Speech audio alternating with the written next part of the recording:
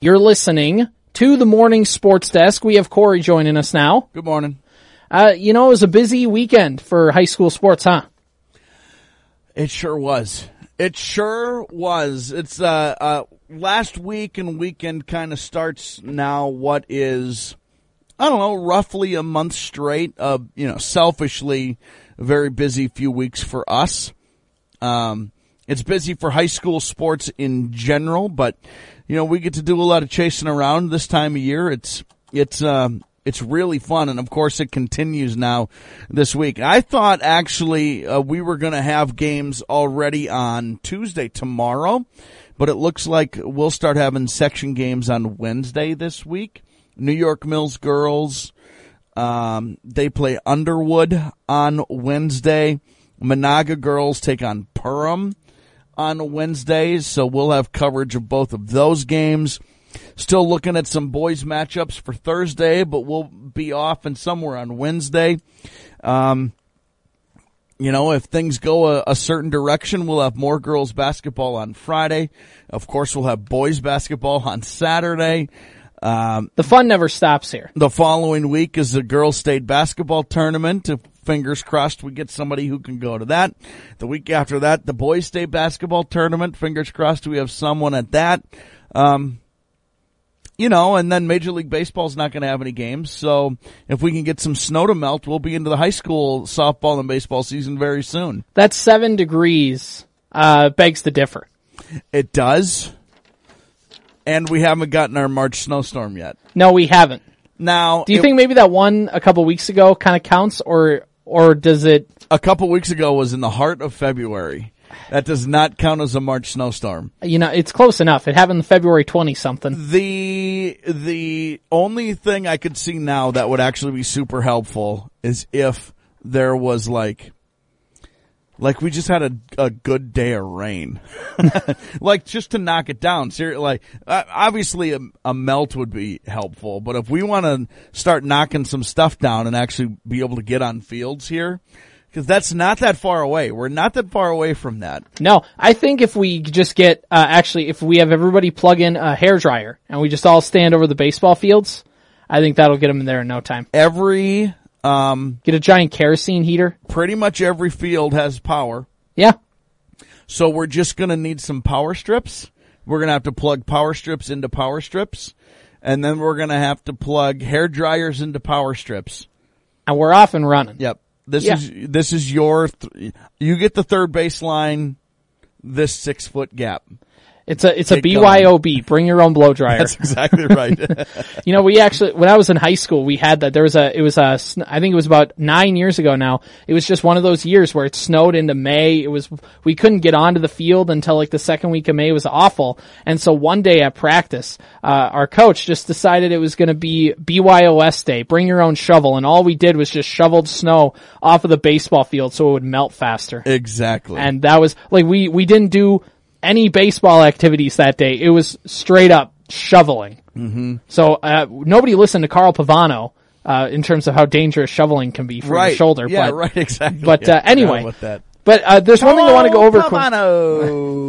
Just want to go over quick a couple shout-outs over the state individual wrestling tournament over the weekend. Obviously, a huge shout-out to Maddie Gallant of Wadena Deer Creek and Abby Irvesty of Bertha Hugh of Verndale Parkers Prairie, competing in the first ever girls state individual tournament. Maddie Gallant of Wadena Deer Creek finished fourth. Abby Irvesty of Bertha Hugh of Verndale Parkers Prairie, she finished second, getting to the championship matchup. And of course, in boys 145, Ethan Hendrickson of United North Central, first place. He's a state champ. Can I tell you a funny story about Ethan? Yeah. So, United North Central wrestler. He's from Monaga. Yep. And I was in Monaga on Saturday night calling the Monaga girls basketball game. Mm-hmm. And their principal, who was doing the PA announcing, was also watching the match as the game was going on. He had the stream of the match, and a couple of things happened. First of all, he was announced as a winner, and the whole gym just went ballistic, as to be expected, including, by the way, the Monaga girls basketball team. I'm pretty sure Coach Pouliou had just called a timeout. Their coach called a timeout to discuss some things. Ethan Hendrickson is a state champ, and those girls like jumped straight out of the gym. So I was like, well, that Monaga's going to win this game now. Yeah. That was exactly probably the push they needed. As a quick aside, maybe one of the best basketball games. I would say probably the best basketball game I've seen this year. Yeah. It was really, really wonderful. Another thing, watching Ethan Hendrickson wrestle, he's also wrestling a kid from my alma mater, from Sibley East, Drayton Morton, who was a 3-time state champion. So it was like not only a tall task for Ethan to win that match. Morton was on like a 55 match winning streak or something. Is that good? It's pretty good. He's definitely collegiate. His older brother is a D2 wrestler, and that's just what that family does. And that guy was really, really good that Ethan beat. So shout out to Ethan. And I had to tell I was talking to some people afterwards. I go, I don't know how to go about this because I'm proud for the local kid for winning the state title, but he beat a kid from my school. Like, what am I supposed to do about this now? And he's like, oh, sorry for making that announcement and having a whole gym cheer as loud as they possibly could. I think actually he probably knew that it was your high school, so I think there was that little bit of motivation. Yeah. Did you see that? Yeah. Oh, hey, Ethan just beat your guy. What'd you think of that? No, shout out Ethan. That's really, really awesome. And congratulations. State champ over in Perham, too. Ramos. Forgive me. What's, first name is slipping my brain at the moment. Congratulations, all the wrestlers. How about that?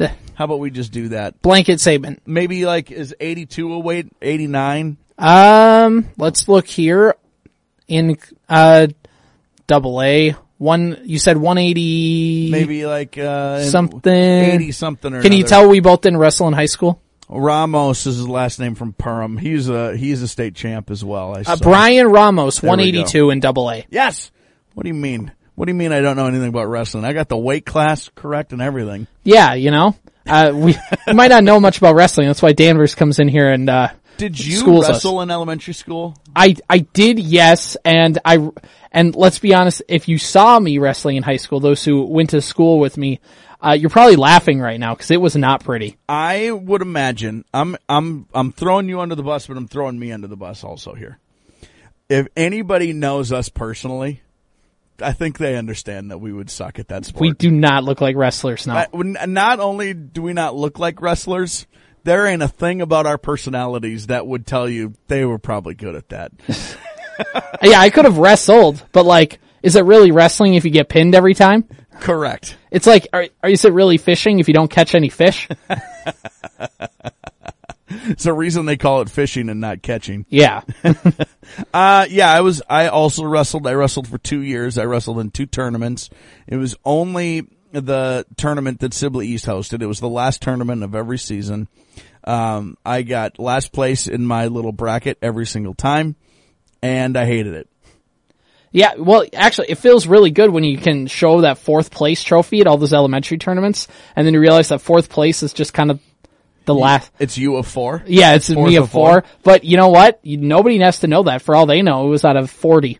I think I might still have those trophies somewhere, to be perfectly honest They're with you. somewhere in a closet, probably broken. Can I tell you that it is those 4th place trophies and my personal life are all the vindication that needs to be had that participation awards are not actually ruining the sport.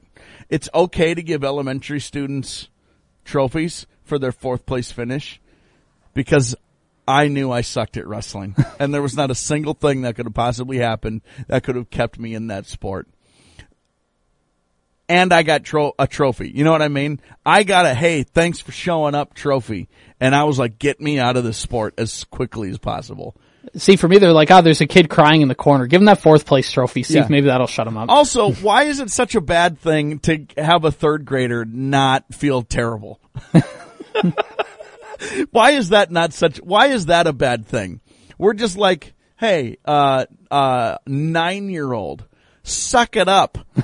We're an adult. We're over it already. Why aren't you over losing? Yeah, you lost all your matches today. Well, we knew this from the start, kid. I don't know. We had to be here. I don't get it. You know what? Give the kid a trophy.